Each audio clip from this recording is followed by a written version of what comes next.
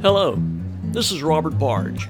Welcome to Redemption's Table, where every week we will gather around this table with a special guest to explore the most appetizing ingredient in this menu called life, redemption. I believe in redemption. I believe everybody hungers for redemption. Everybody. And the truth is, redemption is all around us every day. It is a recipe that God the Creator sets before us every single moment of our lives. Unfortunately, so much emphasis is placed upon the bad, many have difficulty seeing, experiencing, and tasting the good. So I'm setting out on a journey, going table to conversation to accentuate the reality of redemption in the lives of everyday people like you and me. A reality that I believe finds its ultimate expression in Jesus of Nazareth, who is the not-so-secret ingredient to the redemption we all seek. So, come hungry, join the meal, because Party of Redemption, your table is now ready. Hello and welcome to Redemption's Table. It is my honor this day to be sitting here at Redemption's Table with Reverend Arthur L. Price Jr., pastor of 16th Street Baptist Church, downtown Birmingham.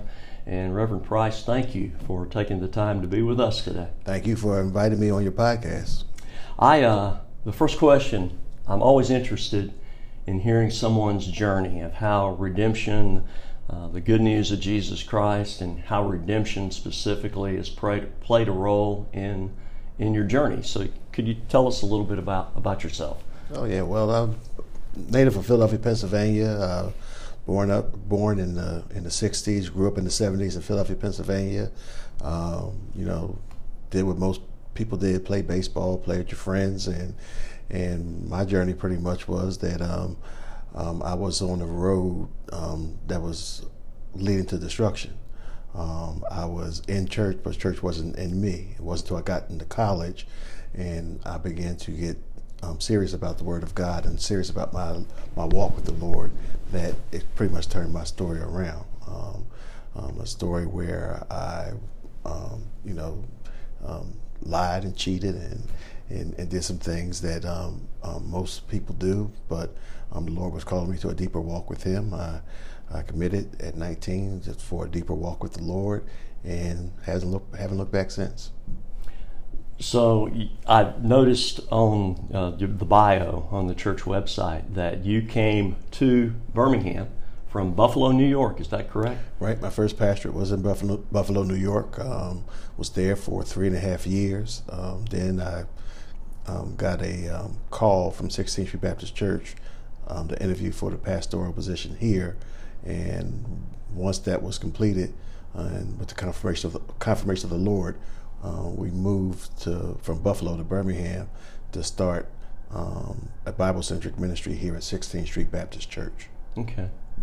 I've been in your church primarily for the Good Friday and black and white service. I told you earlier when we had met, 2013, I walked into that service. I'm from Birmingham, and that service means so much to me. Every year, it is an annual part of my worship. I look forward to that message, that service so much. Your church is overflowing with warmth, with grace and redemption, and your church has a history. How has redemption played a part in the life of 16th Street Baptist Church? Well, when you think about the beginnings of 16th Street Baptist Church, organized in 1873, 10 years after the Emancipation Proclamation, 10 years after President Lincoln signs a document that was going to ensure the freedom of black people from slavery, a group of former slaves wanted to go to a church or wanted to start a church where they could feel affirmed that, and they started the First Baptist Church for colored people. And that church later was condemned by the city, and they relocated to the site we're sitting in today. However, this is the second building on this site. The first building was said to be a beautiful edifice, and the power structure in Birmingham said that no black church should be that beautiful, that the steeple exceeded the code, tear it down, and they did. So Wallace Rayfield, the second licensed architect, African-American architect in the nation, designed the church that we're in today. And basically 16th Street played two roles, one of spiritual formation and the other of social recreation. Because in the Jim Crow South, black people couldn't go to a Lyric Theater or Alabama Theater or a BJCC, so they would bring different people that they wanted to hear to the 16th Street Baptist Church, from W.E.B. Du Bois to Booker T. Washington to Paul Robeson to Jackie Robinson to Mary McLeod Bethune to Marian Anderson doing a concert. All of them were brought to the 16th Street Baptist Church. It was in '63 when Dr. King came here, when they were trying to integrate the parks in the school, and the redemptive story of 16th Street really begins there, because they were trying to reconcile race relationships in Birmingham. Not really being a willing participant, but came in at such a time as this. After King was arrested on Good Friday, wrote his letter from the Birmingham jail. Some of his captains got the idea of getting the children involved in the movement, and those children flooded the 16th Street Baptist Church, about 3,000 deep, and they would leave out 50 at a time with the intent of getting arrested and filling up the jails in Birmingham, and to get it on this new medium called television that was about 10 years old. So that got the attention of President Kennedy, sent down troops, they broker a deal. Dr. King does the March on Washington where he says, "I have a dream." In 18 days after he says he has a dream, the response in Birmingham is to bomb the 16th Street Baptist Church. So the redemptive story for 16th Street begins on September 15th, 1963, after the Sunday school lesson, "A Love That Forgives," and 4 girls lost their lives. People in Birmingham began to take introspection and say, what are we doing? We may not have been for the racists coming together, but we weren't for terrorism and murder, which that was. So that galvanized a generation, it motivated a movement, and it made people angry, but they turned their anger into advocacy, and they advocated for a Civil Rights Act to be passed, and they advocated for a Voting Rights Act to be passed. So 16th Street became a place of racial reconciliation, and we try to say that we're a church that's not about race, but it's about the grace of God, and God turned something that was evil and turned something good into it, where we can come together and begin to focus on what we share in common more than what we share that are different. Okay. When I'm here, like I say, I'm from Birmingham, native born in 1959. There are places on this earth that to me, there's a sacredness to these places because of things that have transpired, things that have happened there. And I am an outsider of outsiders looking in. I am on the back row of the balcony of heaven when I say this. Yeah, I think of places like the beaches of Normandy, Auschwitz, and I include 16th Street there. Yeah. I have scars on my body. I have scars on my soul from things that have happened in the past. Your church has scars from the wounds of the past. How has God transformed those scars? How is God, present day, how is God continuing to transform those scars into symbols of redemption? Well, I don't know if God is really transforming the scars. The scars are there to remind us of our past. And sometimes it's good to be reminded where you come from. Yes, sir. I believe in Deuteronomy chapter 8, Moses tells the nation of Israel, after you have eaten and become full, lest you forget the Lord your God, you are doomed to repeat some of the events that the forefathers have repeated. And I'm paraphrasing. So I think there's times where we need to remember some things. I think the reason why the Lord instituted the Lord's Supper and said, "Do this in remembrance of me," because he knows that we have the tendency to forget the things that we ought to remember and remember the things we ought to forget. So he tells us purposely to remember him by taking communion. Remember the bread, which represents his body, which was broken for us, and the cup, which was His blood that was shed for us. So I think memory is a good thing, and that through memory we can contemplate how we've gotten to certain places, but we don't dwell on the past. We try to build a bridge from the past to the present and see how the Lord has brought us from a mighty long way. Okay. So the scars are there to remind us. Same way the Passover feast reminded the children of Israel who brought them out of Israel. The same way the Lord's Supper reminds us who brought us out of the slavery of sin. The scars of September 15th remind us that the better days of Birmingham were not better without a cause. Yeah. That there were some bitter days before it got better, and we got to remember history, or unless we're doomed to repeat history. Yes, sir. In the same way that the scar, when Jesus reappeared to His disciples, especially when He pressed the issue with Thomas, right, the scars were there. Right. Thomas said, "I won't believe until I see the nail prints in His hand and the piercing of His side."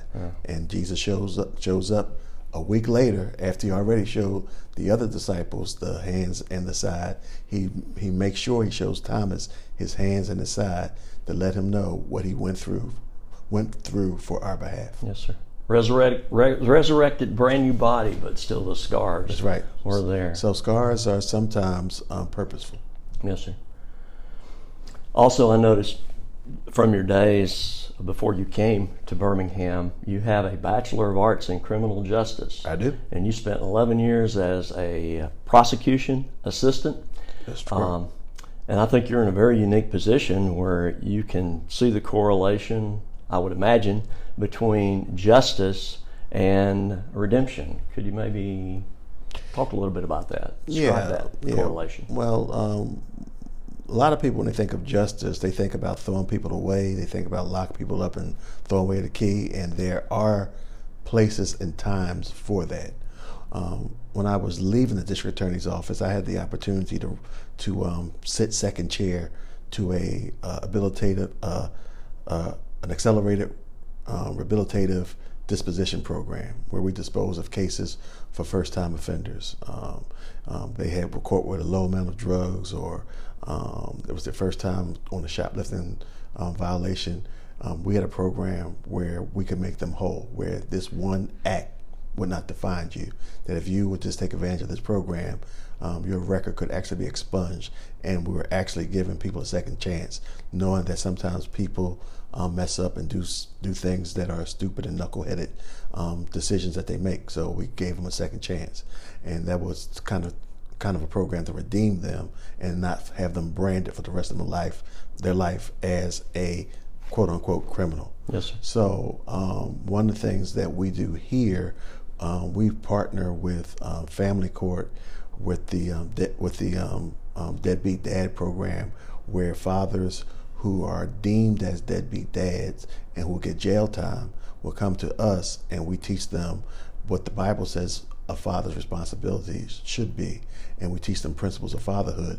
And upon completion of that and their dedication and devotion of that, they receive probation instead of jail time. Same way with drug court, because I think there's some redemptive value in trying to see the good in people and try to give them opportunities to redeem themselves. Because it's not always how you start, it's how you finish. Yes, but you got to take advantage of the opportunities that are afforded to you to make sure that you can do that. If the Lord was to count iniquities, none of us would be able to stand. Yes, so the Lord has given us a second chance, and we want to give other people a second chance as well. And I believe when we talk about 16th Street and second chances, God has given Birmingham a second chance. That yes, it has a horrendous history, but it can have a pleasant presence by learning the lessons from the past that were taught and moving to a place to show the love of God and His grace and mercy today. Yes, sir. Okay. When you made the decision to come from Buffalo to here, you've been here how long? 17 years. 17 years. Yeah. Why do you think God has chosen you to lead this body? Because 17 years, that's a remarkable tenure for a pastor. Good question. I often have this conversation with the Lord myself. Why have you chosen me? I guess he chose me, as Esther said, for such a time as this. And when I got here 17 years ago, the church was, membership was pretty low. The focus was more on the museum piece, and we had a vision from God to make this a Bible-centric ministry where Jesus Christ is the main attraction. That we know that people are not attracted to 16th Street just for Jesus, that they may be attracted for other reasons. But our mantra is, we who are the membership here at 16th Street, we who make up the body of Christ, our main attraction for being here is Jesus Christ. And our whole purpose is to point people to Jesus Christ and how God can turn tragedy into triumph. So we believe that God has given us a story, and it's entwined in history, but in the history is his story. And it's his story of grace, his story of love, his story of redemption. And we get a chance to tell tens of thousands of people about the grace, mercy, and love of God, and how God took which was evil and turned it into good, and how Satan tried to come against the church, but the gates of hell did not prevail, because we're still standing and we're still a testament to God's grace, mercy, and love. Okay. And let me just say, by all appearances, you do that very well. This church Jesus does it Jesus, right? Always point the way to him. Yes. Any good you ever see in me is him. That's right. Anything less is that's me. That's me, exactly.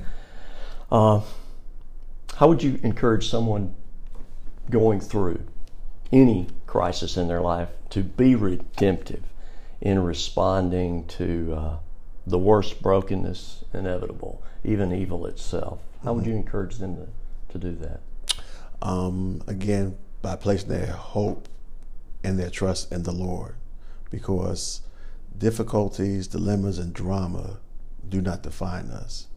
What they do is they test to see where is the faith that we claim that we have.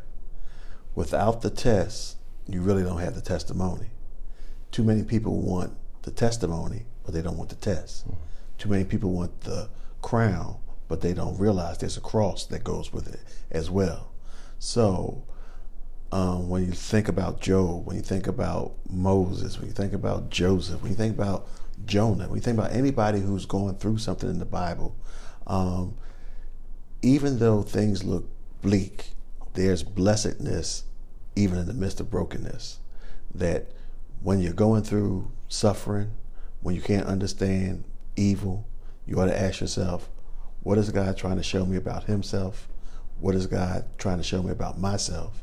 And Lord, how are you going to bring me through this? And I know you're going to bring me through it, because you have a track record of bringing me through in the past. And if you did it before, I know you can do it again. Yeah. Wow.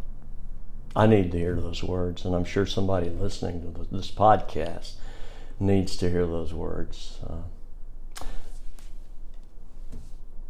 If you could speak to your church's bombers, if you could go back in time, or anyone else who is guilty of such atrocities today, if you could take that moment and speak to them for 5 minutes alone, what would you say to them? That probably depends. It depends on the context. It depends on the setting. One, I would say that all life that God created is valuable, and we never know what that life will turn into. Moses was spared Pharaoh's wrath of the unborn being killed in the bulrushes of the Nile, drawn out of the water. 40 years in the palace of Pharaoh, 40 years in the wilderness, all because God was preparing him to lead the children of Israel out of bondage for 40 years. So we never know what God has purpose for life. and that all life is valuable. Luke 15 talks about the value of the one, the lost sheep and the lost coin and the lost son.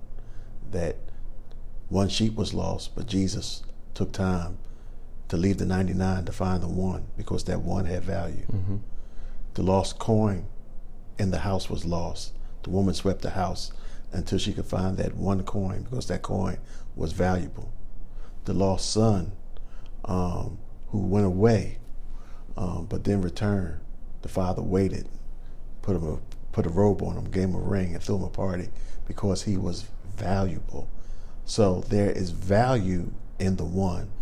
And once we see the value of others other than ourselves, that's an important lesson.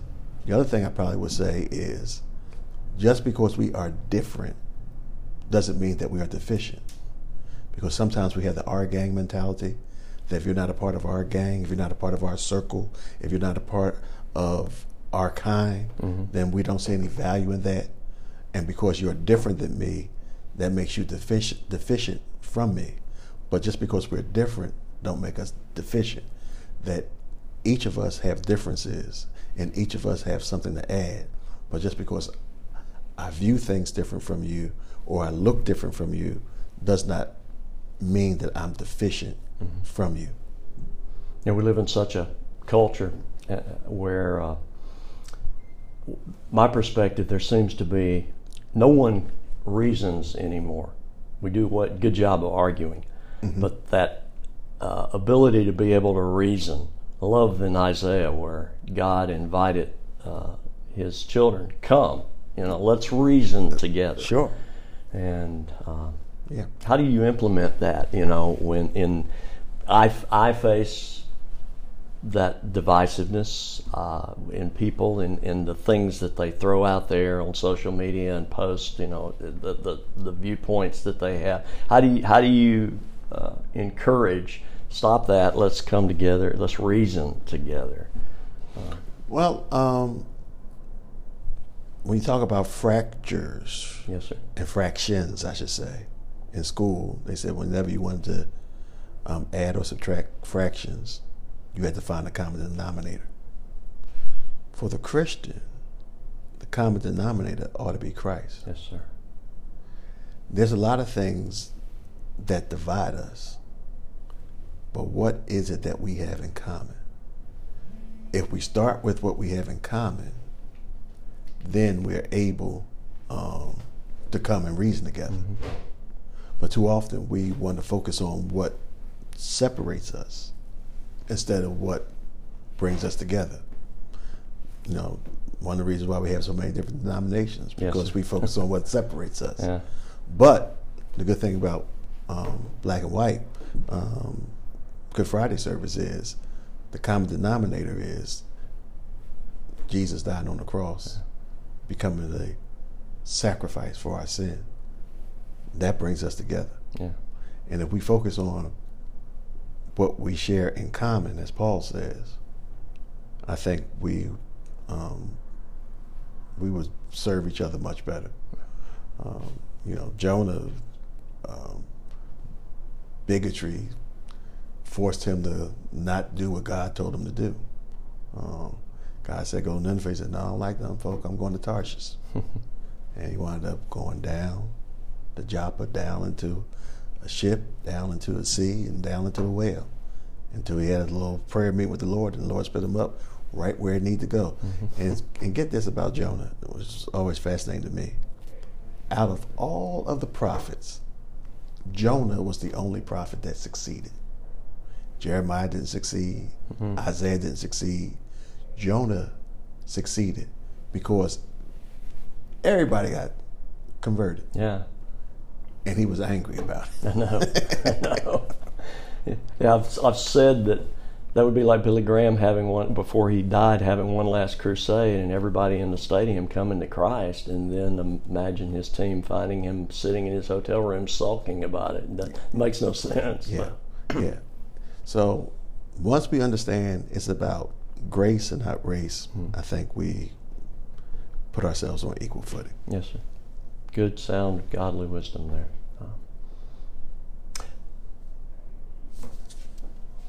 I know your favorite scripture, or at least I think I do, according to your website, Philippians 1:6. Yeah. Why that scripture? Well, I believe that he who begun a good work at me will keep on doing it until the day Jesus Christ returns. That when things look like it's not going your way, when things get difficult, dark, and dreary, you got to remember, whatever the Lord started in you, he's going to complete it. That it's not about you, it's really about him. He started the work, and it's up to the Lord to finish the work. So that keeps me focused. Okay. That whatever the Lord started in me, he's going to see that it gets done. Okay. Because there's a lot of times you want to give up in ministry, you want to give out, you want to give in, but what always keeps me centered is Philippians 1:6. He who hath begunneth a good work in you will complete it until the day he returns. That's good to always keep before us. We're sitting at Redemption's Table. That's the name of the podcast. And ordinarily, we're sharing a cup of coffee today.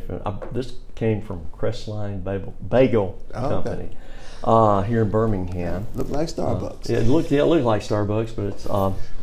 they might have some intellectual property. They might. When you are...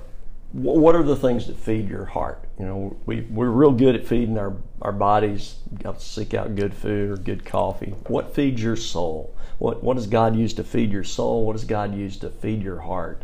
And even beyond your role as a pastor, as a servant of His. Again, doing what God has called me to do. Exalt the Savior, evangelize the sinner, equip the saints. That feeds my heart. That God has placed me here for a purpose and a plan, and doing what I've been called to do feeds my heart very well. How do you keep your energy after 17 years of... do you get a sabbatical? No. No? Okay. No. No, I haven't taken one. If I do, haven't taken one. No. Right. No, I mean, the work that's before us is so daunting. The work before us is so pressing that we kind of keep at it. Okay. The vacation time, take a couple of weeks here there to relax with the family. But, yeah. But, there's so much to do. Yes, sir. So we try to keep the hand on the plow without looking back. Yeah. Those who are listening to the podcast, all right, as well as myself, what could we pray for you and also for the congregation of 16th Street Baptist Church? Well, we pray that, again, more people have a hunger and thirst for the Word of God, that people would come into a saving knowledge of Jesus Christ, and that people would have a heart to win souls for the Lord. Okay. Well, I want to thank you for coming to the table today. Thank you for inviting me to the table. You're welcome. And for those of you who are listening to the podcast, you have been here with Reverend Arthur L. Price Jr. at 16th Street Baptist Church in downtown Birmingham, Alabama. And for those who are listening, be ready next Monday morning. Every Monday morning, we broadcast a brand new Redemption's Table. Table of Redemption, your party is now ready. God bless you. Have a good day. Thank you again, Reverend Price. Thank you. God bless.